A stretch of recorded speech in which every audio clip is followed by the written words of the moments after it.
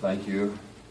It is good to be here. This is a cell phone, and I don't usually bring a cell phone when I go to church or go to a meeting like this, but there are no timepieces around here, so this is my timepiece. I don't have a watch, so I do have it off.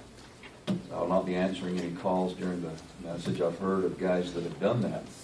I can't imagine that. When I've heard those stories, I'm like, surely that's not true, but they tell it as if it is. I can't imagine answering my phone in the middle of a message. That would be phenomenal, but it could buzz. Hopefully not. All right. I've been looking forward to this week, getting together with brothers and sisters that I know, and of course meeting some new brethren as well. I'm not acquainted with this area. This was my first trip into this part of Arkansas, and you have your thoughts of, well, people outside of Arkansas have their thoughts of Arkansas, and I'm not going to tell you what those are, but they have them. But you have a beautiful state. It is. I've been to certain parts of Arkansas that I didn't think were that beautiful, but this was absolutely gorgeous driving up through the hills, and I understand that we have to go through the hills going back too, so it'll be another beautiful drive.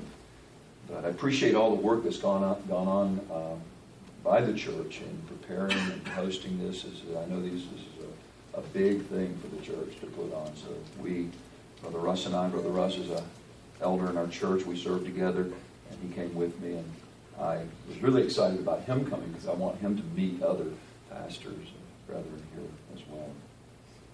And Brother John, it's good to see you here. I wondered whether I didn't think you'd be here, but you are recuperating. Praise the Lord for that.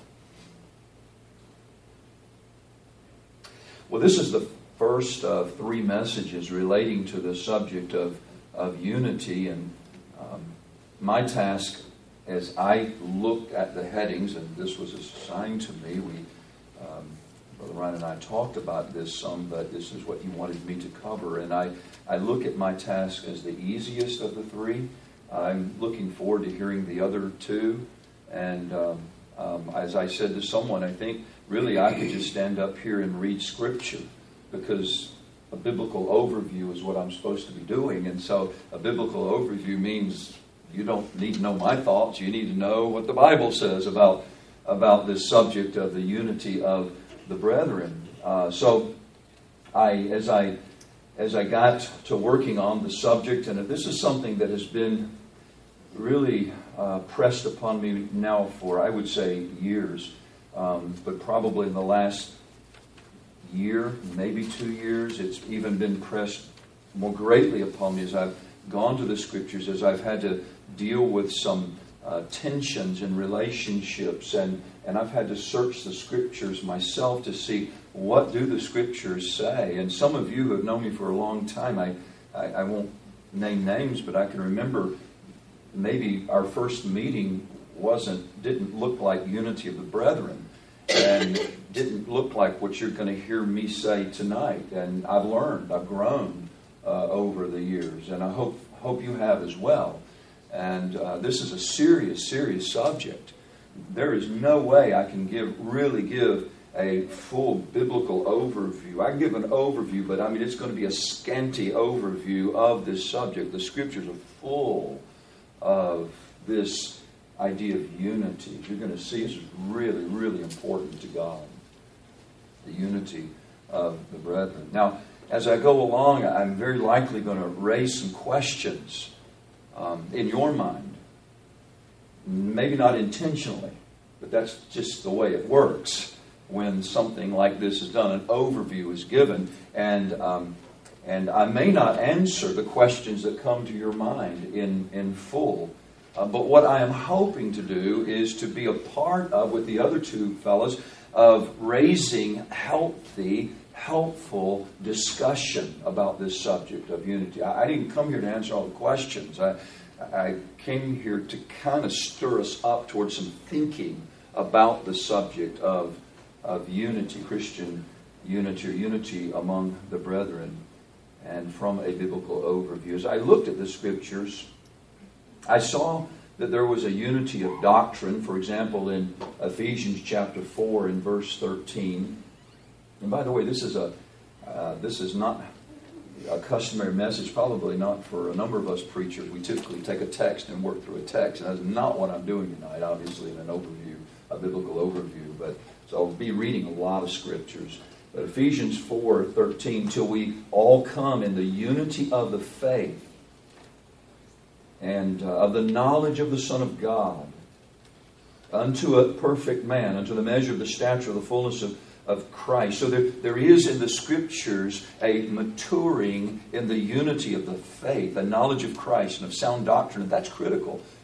And in fact, this fellowship is, to some degree, existent in part, maybe a large part, in this unity of faith. We're drawn together because we believe alike in some critical areas. So there is a unity of the faith that's important.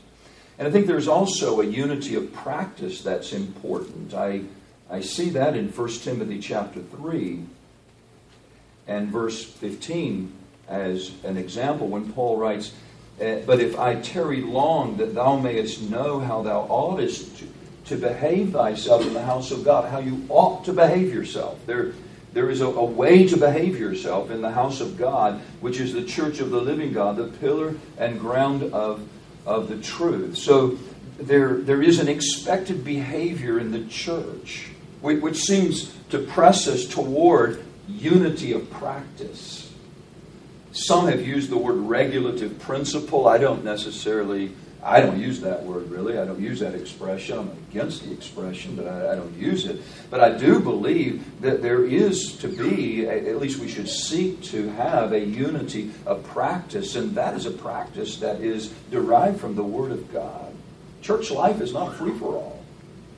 And so we need to suppress our own minds and our own flesh, submit ourselves to the Word of God, and seek to have a unity of practice. But I'm not going to be talking about those two things tonight.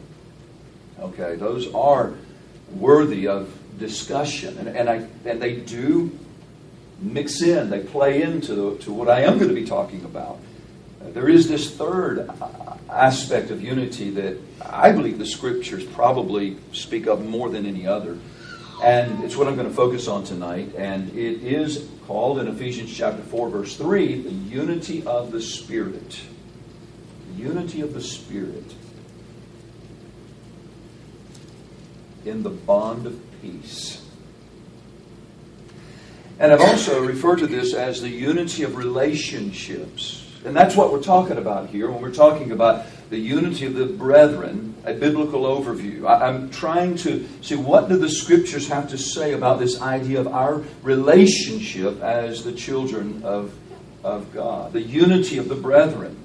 The relationship of born-again believers who are pursuing the truth as it is revealed in God's Word.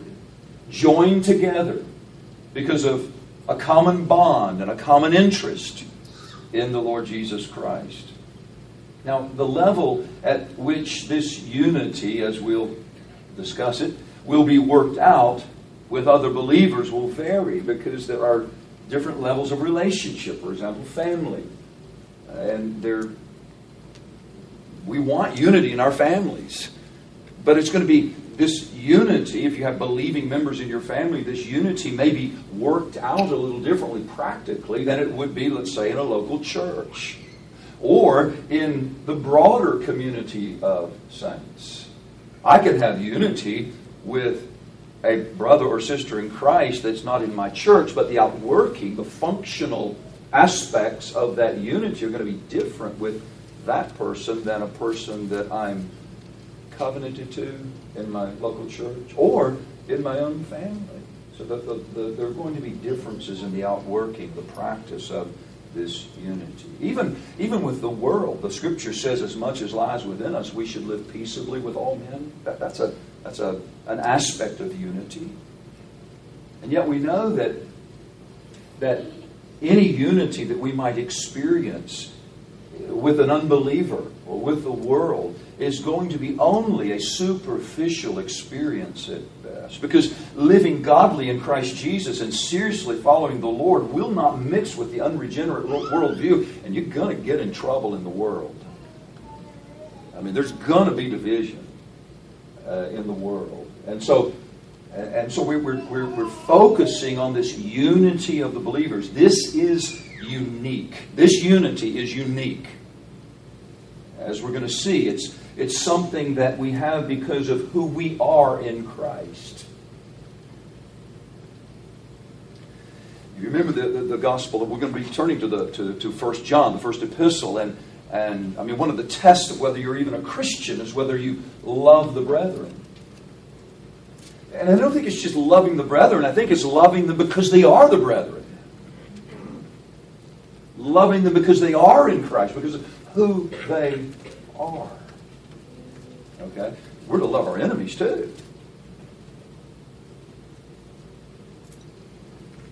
But we'll also see that we are to experience this unity as believers because of who we are in Christ and what Christ is in us, or His presence in us, and that is the presence of the Spirit, which we'll say a good bit about in the message.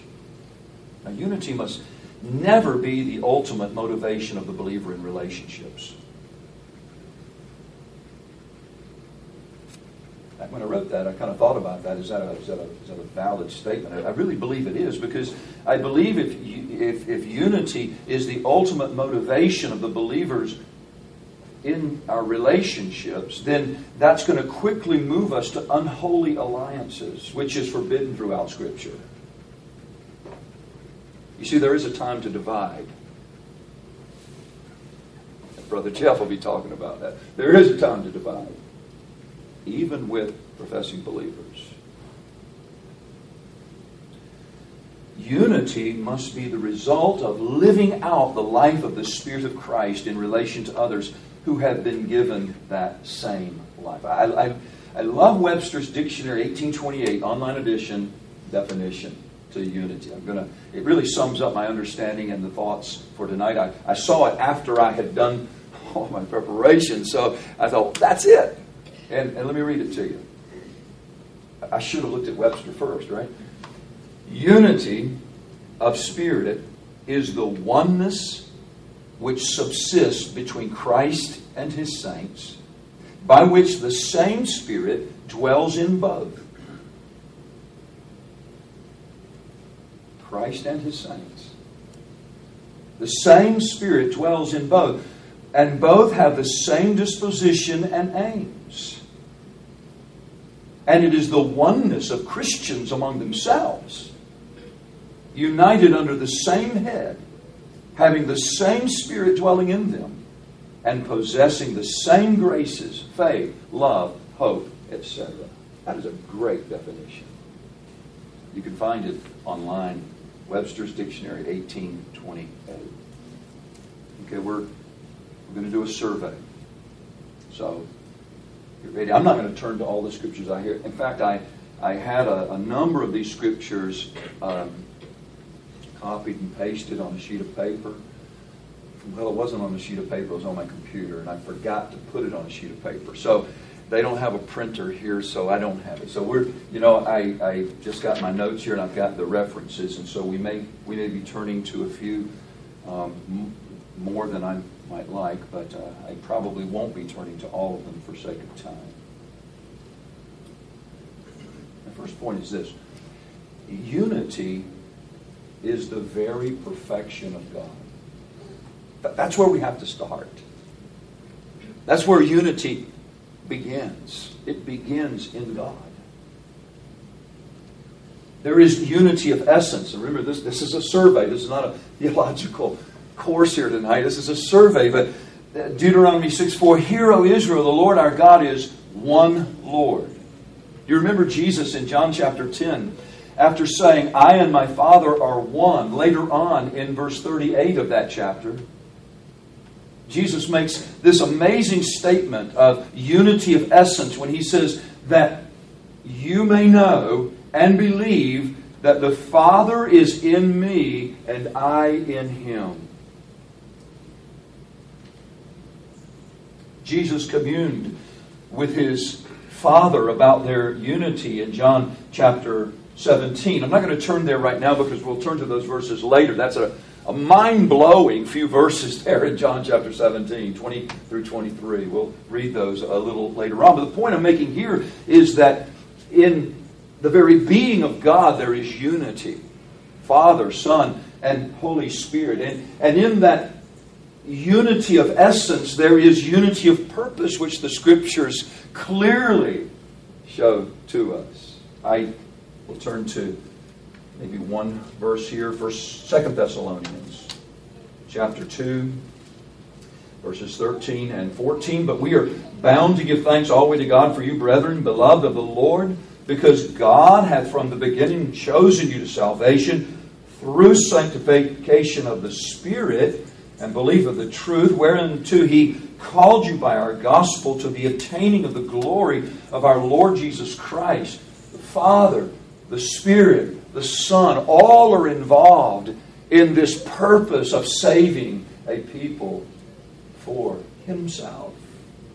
You can also read in 1 Peter chapter 1, verses 3 through 5, the triune God together in this purpose of redemption. You see, the triune God created man in His own image. In our image, man was made. In the image of God, man was made. But part of that image, lost in the fall, was unity.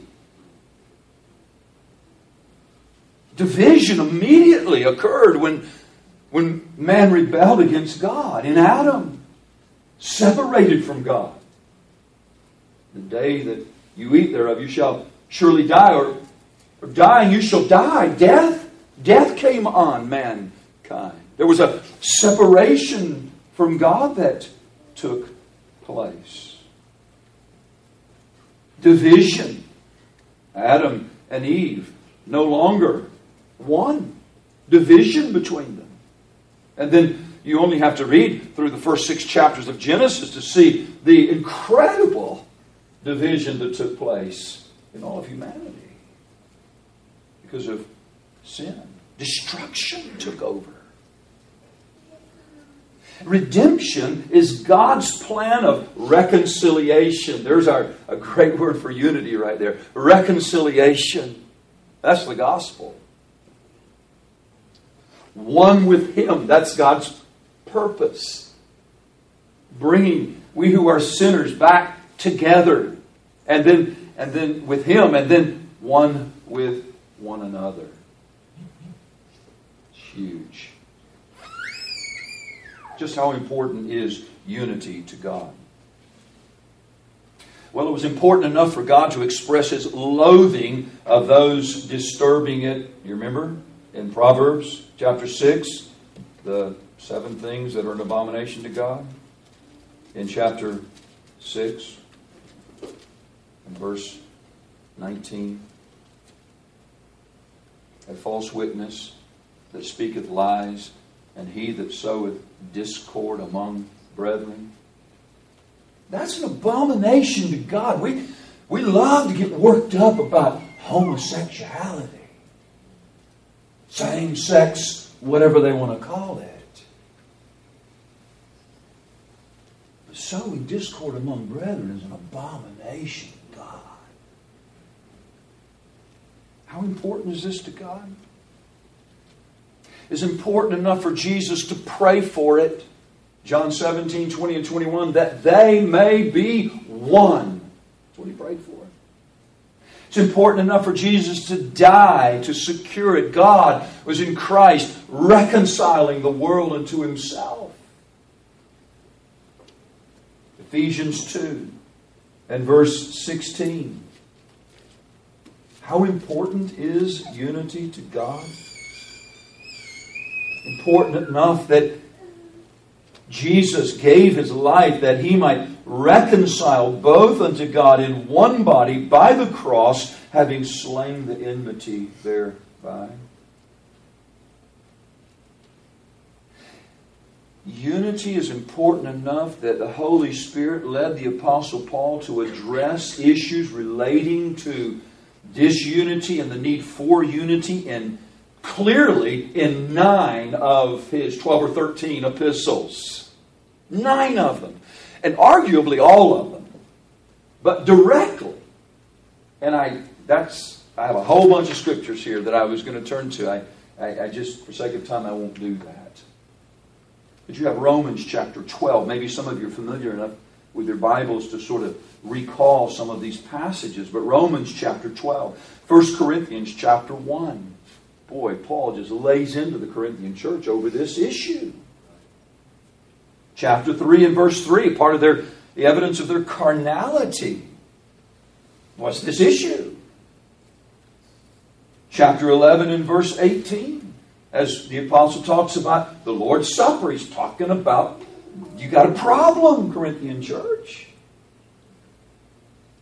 By the way, it's amazing that so many people join together to drink their little cup. And it is truly an isolated activity. They're doing it, it's just me and Jesus. Nowhere can I find in Scripture where the Lord's Supper is about just you and Jesus. Am I overstepping my bounds?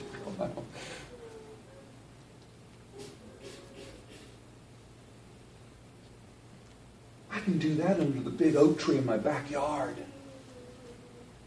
I've had some great times of fellowship in the body and blood of Christ, meditating on His death for me with nobody else around.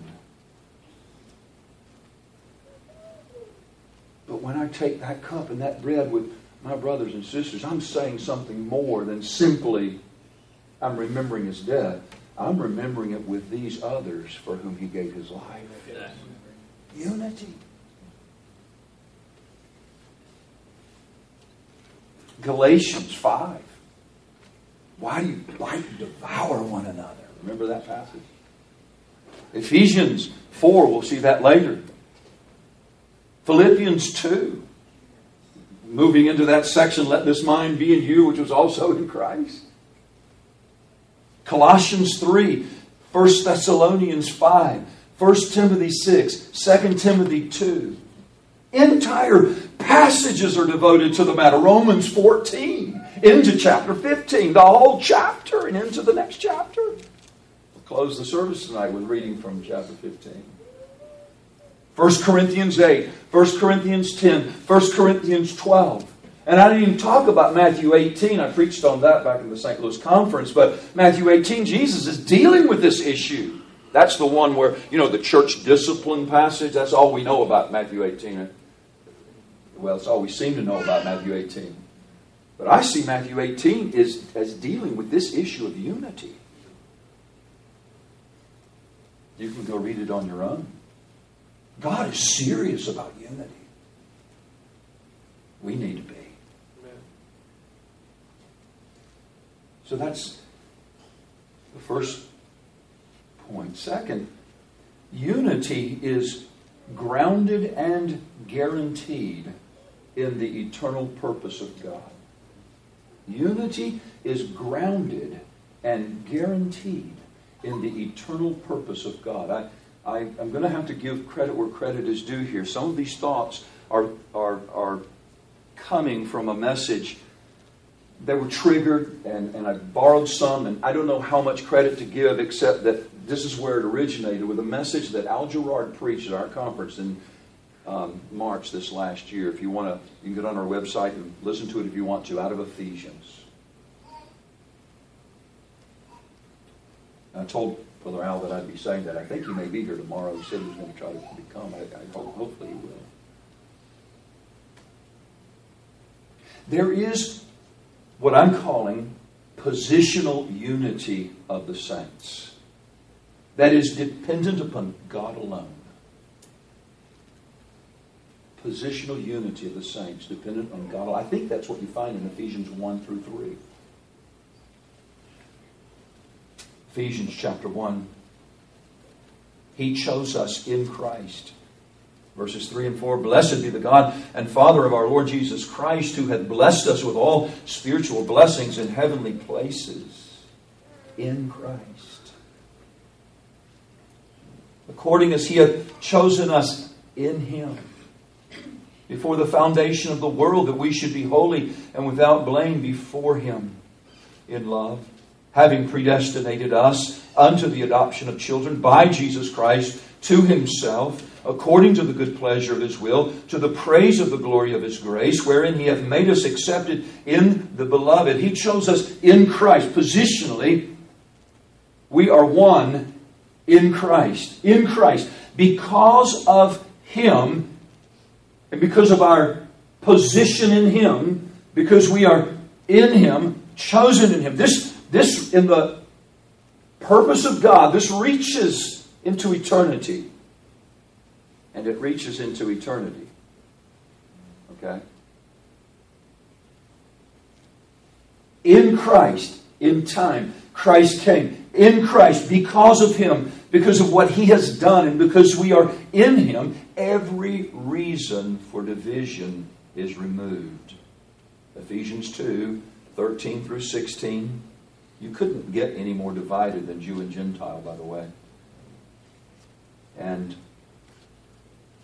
if Jew and Gentile can come together, anybody can come together.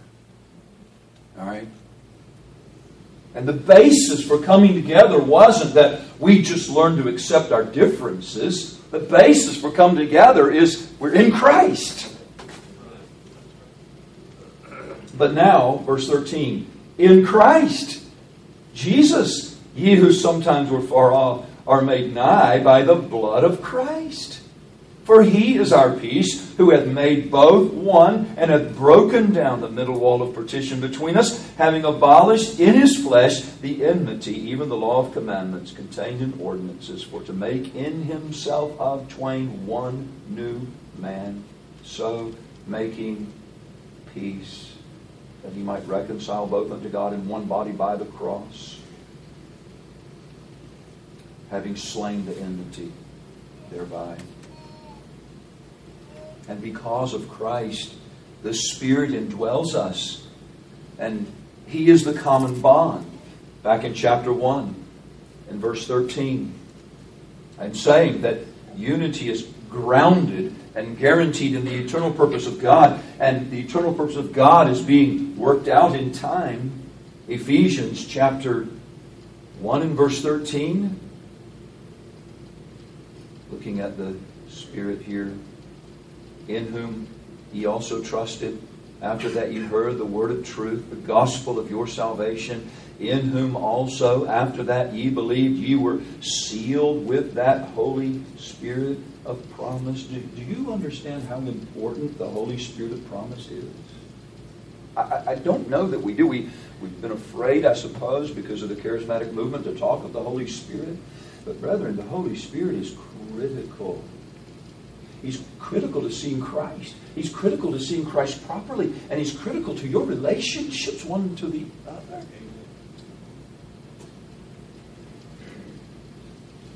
Chapter 2, verse 18. For through Him we both have access by one Spirit unto the Father. Verse 22.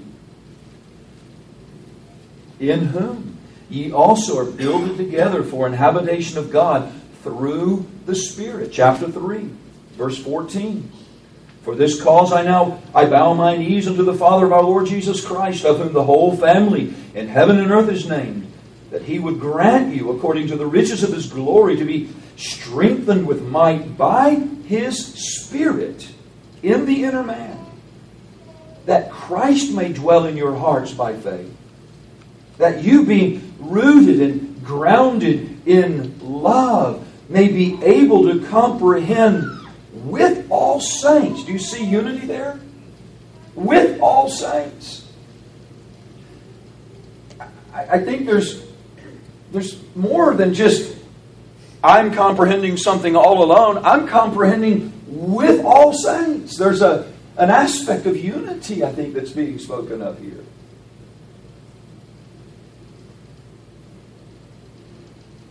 I mean, if you're in Christ and the Spirit is in you, He's enlarging your heart to comprehend what I am also comprehending.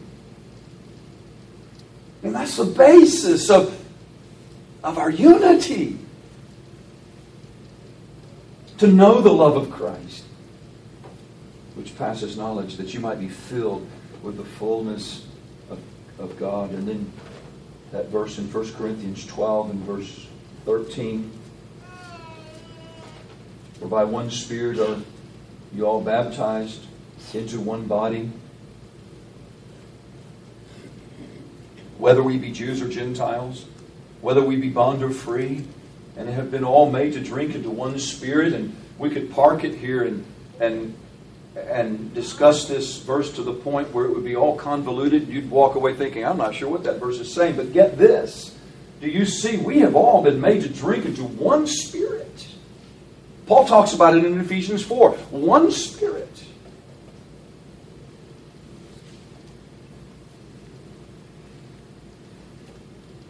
You see, doctrine, as important as doctrine is, and it is, but doctrine without the Spirit is dead orthodoxy. It's not life-changing, and it's not unifying.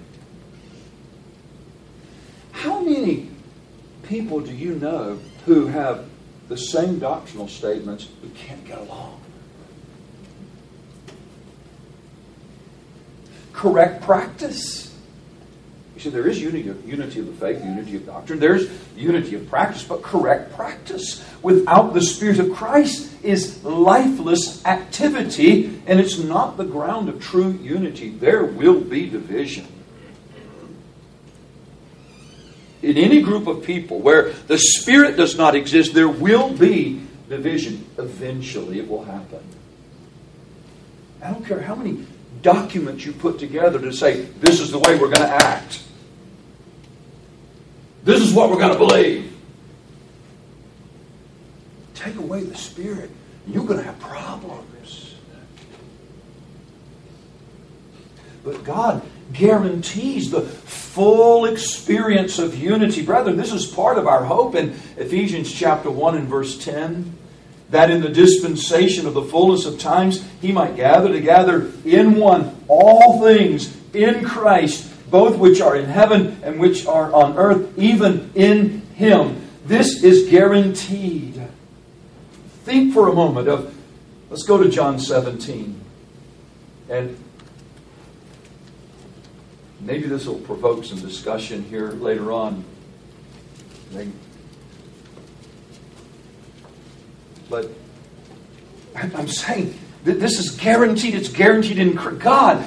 In Christ guarantees this unity forever. It's our hope. Forever. Jesus prayed in John 17, neither pray I for these alone, but for them also which shall believe on me through their word, that they all may be one, as thou, Father, art in me, and I in thee. That they also may be one in us, that the world may believe that thou hast sent me. And the glory which thou gavest me I have given them, that they may be one, even as we are one. I in them, and thou in me. That's phenomenal. Whatever he's saying here is mind-blowing, really. That they may be made perfect in one. That the world may know that thou hast sent me and hast loved them as thou hast loved me. It sounds like something that's supposed to be happening right now because the world sees it. Right? How is it then? How is it that we can be one as the Father is in the Son and the Son in the Father? Let me take a stab at this. Go over to 1 John chapter 4.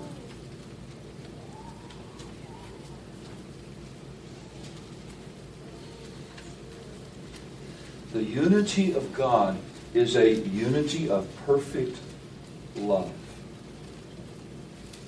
Is it possible that this perfect love is an expression of the Holy Spirit? Those of you who have read Jonathan Edwards know that he talks about this. The Holy Spirit is not mentioned by name in John 17. Okay? But there is this I in the Father and the Father in me. And they, how does he say it? That they all may be one. As thou, Father, art in me and I in thee, that they also may be one in us. How is it that we are joined together with the Father and the Son as the Father is joined with the Son and the Son with the Father? How does that work? What is it that brings us into that unity? I'm suggesting it's the Holy Spirit. Okay? And the love which the Holy Spirit generates in us has something to do with this binding together. Okay? Let's go over to 1 John chapter 4 and see if it makes sense. 1 John chapter 4, beginning at verse 11. Beloved, if God so loved us, we ought also to love one another. No man hath seen God at any time. Oh, John, what does that have to do with anything? It seems like that should drop. Let's just drop a big theological statement here. Boom. Drop that in the middle of this passage on love, and then let's move on. Well, of course, that's not what's going on, but that's what it could seem like is going on. No man hath seen God at any time. If we love one another, God dwelleth in us, and His love is perfected in us. Hereby we know that we dwell in Him, and He in us. That's what John 17 said. Because He hath given us of His Spirit. And we have seen and do testify that the Father sent the Son to be the Savior of the world. Whosoever shall confess that Jesus is the Son of God, God dwelleth in him, and he in God. And we have known and believed the love that God hath to us. God is love, and he that dwelleth in love dwelleth in God, and God in him. Who produces love? The fruit of the Spirit is love. Herein is our love made perfect, that we may have boldness in the day of judgment, because as He is... Now, I know that can be interpreted more than one way, but as He is sounds like He's saying, as Jesus is right now, as He writes, as He is, so are we in this world. As He is, so are we in this world. The Spirit in us, the promise of the Father, that which Christ has purchased, that which God has guaranteed. How does the world know? You say you love God, but you don't love your brother. You're a liar, right? And so what I'm understanding John to be saying is, no man hath seen God at any time, but when men see God in you, they see God manifest. That's what Jesus prayed in John 17. And God guarantees the full experience of this. It's the present gift of the Holy Spirit that unites us in Christ and enables us to experience what our flesh would otherwise never allow. God dwelling in us now is the interim between eternity past and future. Everything has not yet been reconciled. Ephesians 1:10 has not yet been fulfilled. So there are hindrances to unity, but we can experience unity now. We will experience it forever, unbroken. I'm looking forward to that day. I don't even have to think about, how am I going to get along with brother so-and-so or sister so-and-so or my wife. Well, I don't have to worry about it. There won't even be a thought. That's one of the glories of heaven.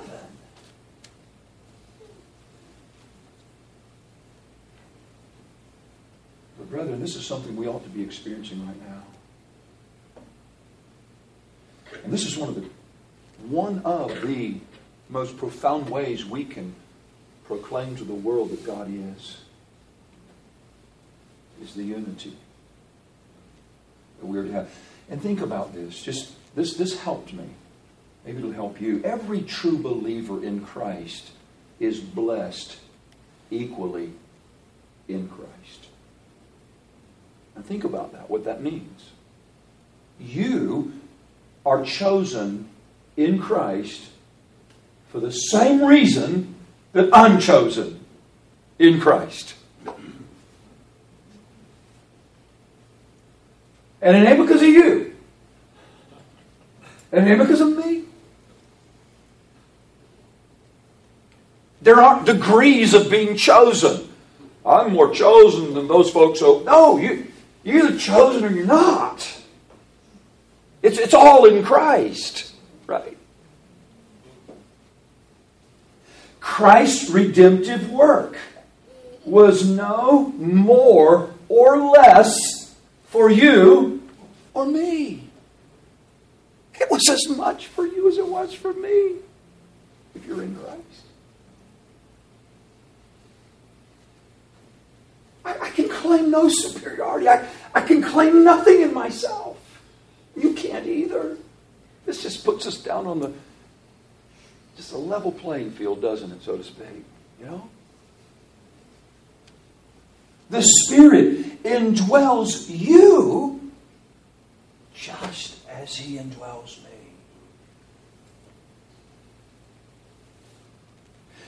Now, I or you may be quenching or grieving, may be doing a lot of things that's why there's so many differences, and practically between us. But you see, if I view you properly, I am able to love you and labor for unity with you for Christ's sake.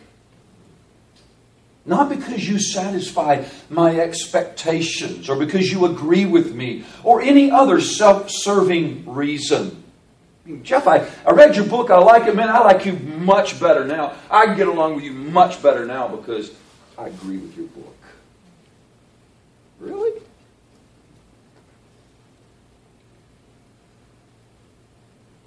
Is that the... I'm not saying that doesn't play into relationships, but I'm afraid that becomes too great of an issue. And when I was driving up here, well, even before I was driving up here, that it struck me. Well, I think I'm going to see so-and-so, and well, they're in Christ with me. And when I thought about that, it made me kind of excited to see the person. All I thought about was, well, what do we agree on? Now, they don't do church quite like we do. And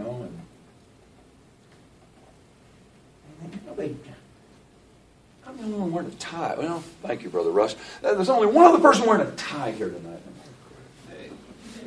And I told him, brother, they dress. Oh, there's another. They dress to the max up here. You got to wear a tie. I told him that.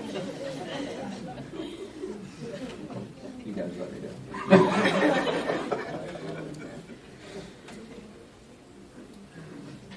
What does that have to do with unity? Okay. So God has equipped us in every way as His people to exercise or to experience unity in this life. It's our responsibility as Spirit-indwelt believers to pursue peace and endeavor to keep unity, guard unity. Let's go to Ephesians chapter 4. We'll wrap it up here.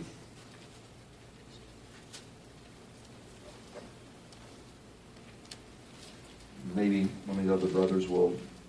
I don't know how you can talk about unity and not go to Ephesians 4. He says, I therefore, the prisoner of the Lord, beseech you that you walk worthy of the vocation wherewith you are called, with all lowliness and meekness, with long suffering, forbearing one another in love, endeavoring.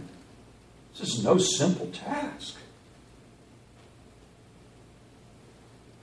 Flesh is still with us, and it's fighting against this thing called unity, the unity of the Spirit and the bond of peace, but we're to endeavor, work at this thing, to keep the unity of the Spirit and the bond of peace.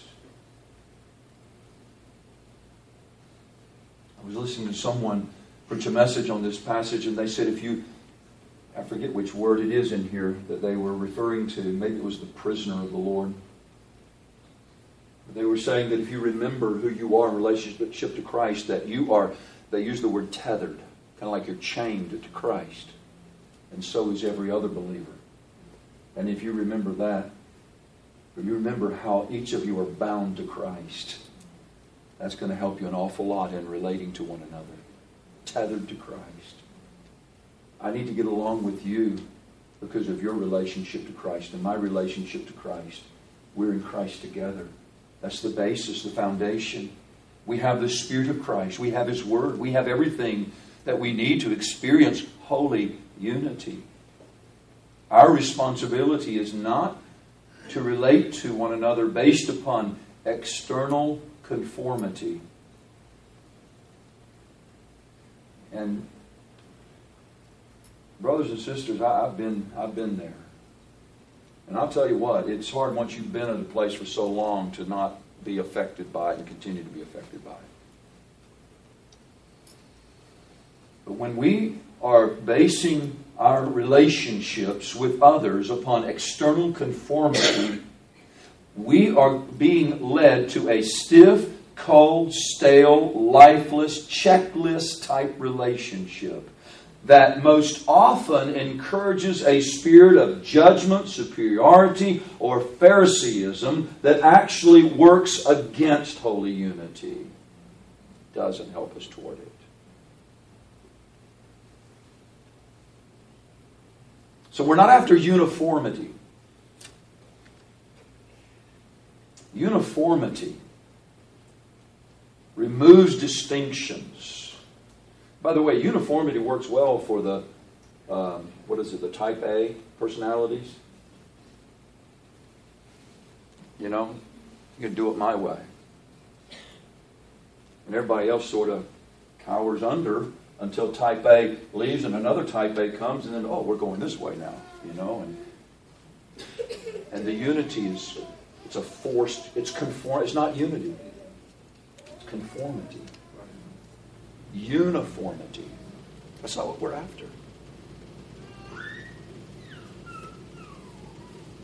You see, uniformity removes distinctions or differences and presses sameness. And may I suggest to you that that's not healthy? It's one of the reasons we're against, among others, that we would argue against same gender. They call it marriage. You know the thing. No, difference is good. God created it that way. You see, this isn't unity that's functional to fulfill God's purpose. Take the example. It's on the news, so that's why it's on my mind, and yours too probably. But think about that. It's not functional. God intended that conjugal relationship to produce something, right? Sameness doesn't produce what it's supposed to produce. It's that way in other relationships as well. You see, if uniformity is what we aim for, all would be a hand or all would be a foot. There wouldn't be a body. But unity involves differences joined together for a common purpose to produce a harmonious body. Thankfully, after this last Sunday, my wife and I celebrated 35 years of marriage. Maybe it took me 32 or 3 years to get to a point where I could shake off some of the nasty thoughts that had been programmed into my mind, and to be able to actually view her differences as a positive thing. Now, husbands and wives, I'm talking to you right now. Okay? Man, God never told you to make her you. She's her.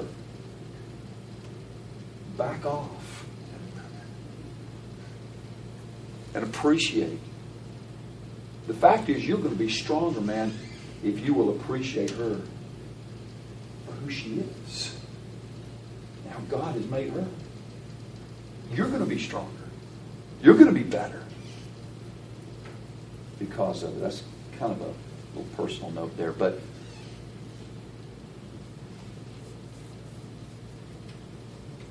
unity involves differences joined. Think about that in our churches. Think about that in our families. Think about that in the broader spectrum of the kingdom of God, family of God, body of Christ, however you want to express it. There are differences. And the hand doesn't magnify its difference from the foot, but it works together with the foot to establish a common goal.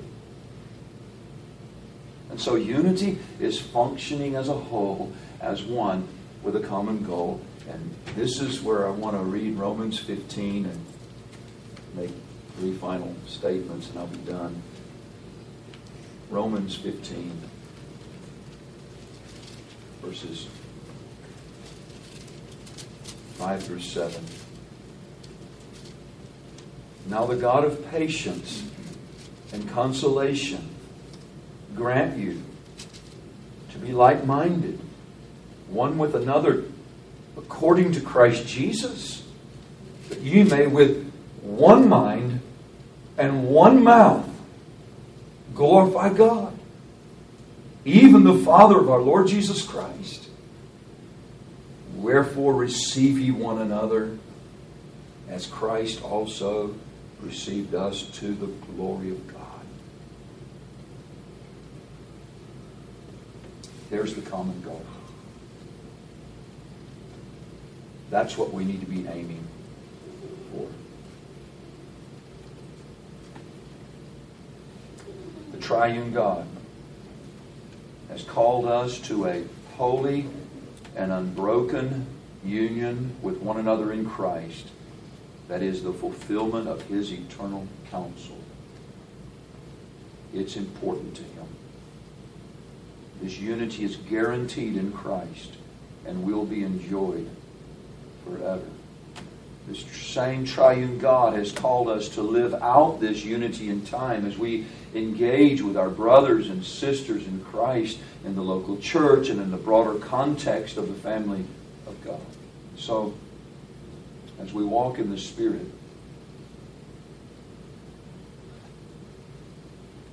can I just stop to emphasize that? You will not enjoy unity if you're not walking in the Spirit. Okay, your flesh is going to fight against unity. It doesn't matter what the relationship is, the level of the relationship is. You must daily yield yourself. Isn't that what Romans 6 says? Every day, yield every aspect of your being. Stand at attention, salute Christ. Yield yourself. I'm yours. Spirit of God, take me. Make me what you want me to be. Use me. Fill me with the fruit I need to relate to others as I ought to relate to them. Only then will you enjoy unity. For the sake of the honor of Christ, forget yourself. There's too much of ourselves. That's the problem. That's why unity is destroyed so often. There's too much of ourselves in the way. Forget yourself.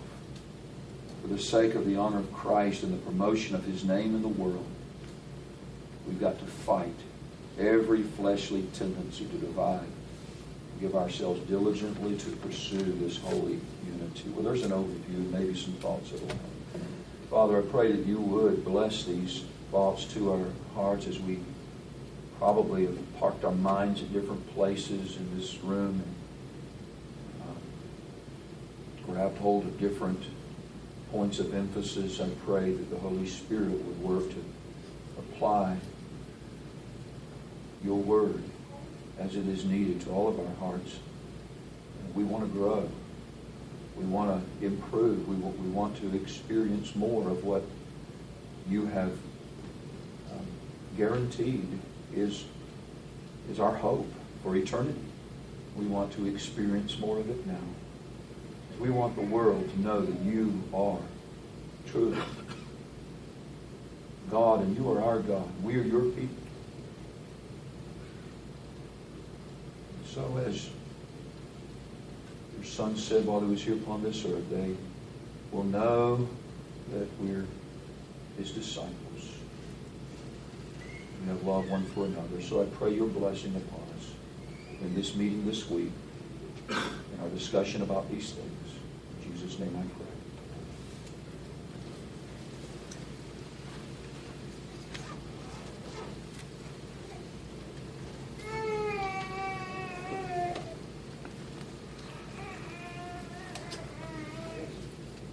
We truly have a lot to think about from that message. We've covered a lot of ground and seen a lot of Scripture. And I am reminded again, and it's such a blessing to be reminded of the fact that we are united in Christ Jesus. And there were things that were very touching to me as Brother Kyle preached, thinking about the Lord's table and the fact that it is fellowship. It's an act of fellowship. And it is done with one another to demonstrate the union that we have in Christ. Is it not the body of Christ which is broken for us, of which we all partake? So, such a blessing indeed. And the reminder, too, to always remember that when we interact with other believers, we're interacting with one for whom Christ died. One whom God loves as he loves us. And so we're very thankful for these reminders, and we pray that during this time the Lord would help us with increased unity amongst ourselves, recognizing that we are united in our position in Christ and nothing can change that. As Brother Kyle said, it's not that I'm more united with Christ than you are, but at the same time we can grow in that unity as we interact with one another and as we become more like Christ in our actions and in our thoughts and in our deeds. So we pray that the Lord would bless this time to help us to do this. For any who desire to do so, we've just done one message tonight so we can have some extra time of fellowship. Of course, it is growing later, and many of you have traveled to come in today. But we do want to allow time for fellowship at our meeting this week. We will tomorrow, as I mentioned, have breakfast at 8 o'clock. And the breakfast buffet will be open from 8 o'clock till 9:30. But for any who so desire, at 9 o'clock, we can join together here and we can have discussion together for any that would like to. And talk about some of the things that we've heard this evening and some of the things that are on our hearts and minds as we consider the things going on around us in this world. And also, let's remember some people in prayer. Brother John, it's good to have you with us. You've had some physical issues over the past several weeks, and we didn't know for a while if you were going to be able to be here, and thankful to the Lord's kind providence for you to be here. But let's do remember our Brother John in prayer. Let's also remember our Brother Tom Henry. Brother Tom hasn't been feeling well, and Lord willing, we'll get to see him, and he and Jeannie, but we don't know at this point if they'll be able to make the trip tomorrow. And so we miss them being with us now, and we do want to remember Brother Tom in prayer as well. Brother Ron Staley, would you close in prayer for us?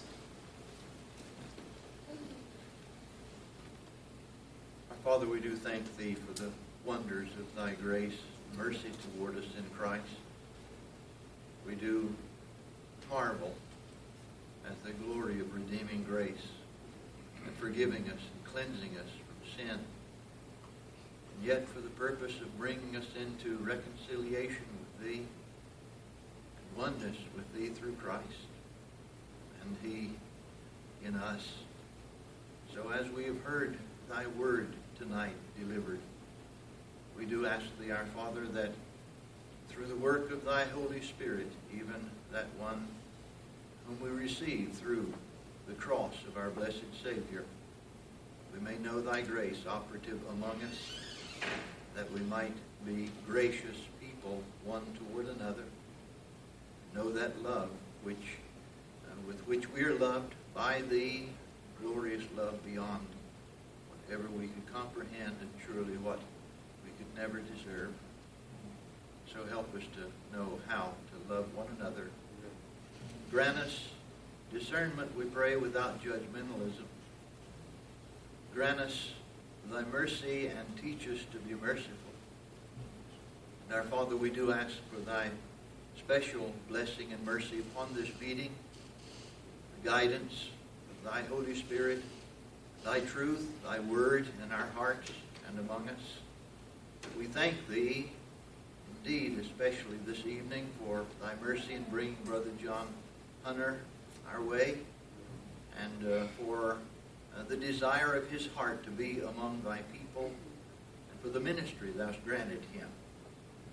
We ask for Brother Tom, thou wouldest, Father, be with him, grant healing and health and enablement. If it would please thee for him to be here and among us. We do thank thee for Brother Ryan and for his people, and for the blessing that they are, and the giving spirit that is in them toward us this week, and all the labors they put in for this meeting. We ask our Father, first of all and most of all, as we conclude this time together, that thy name would be magnified and exalted, and that it would continue tomorrow in the meetings, in the business meeting, in the 2 sessions yet for the preaching of thy word. Grant the grace and empowerment of thy Holy Spirit upon the speakers and we who hear. Grant thy work in us and among us, and we'll thank thee in the blessed and holy name of our Lord Jesus Christ. Amen. Amen. Amen. Just a reminder, if you're a messenger from a Sovereign Grace Fellowship member church, you can get the ballots from Brother Larry, and you can sign in with Brother Larry. And then also, those of you who are coming in from outside of the hotel and plan on sharing meals with us tomorrow or Wednesday morning for breakfast, please get some vouchers from Pat Henley. And we'll look forward to a time of fellowship over meals together tomorrow. The Lord bless you.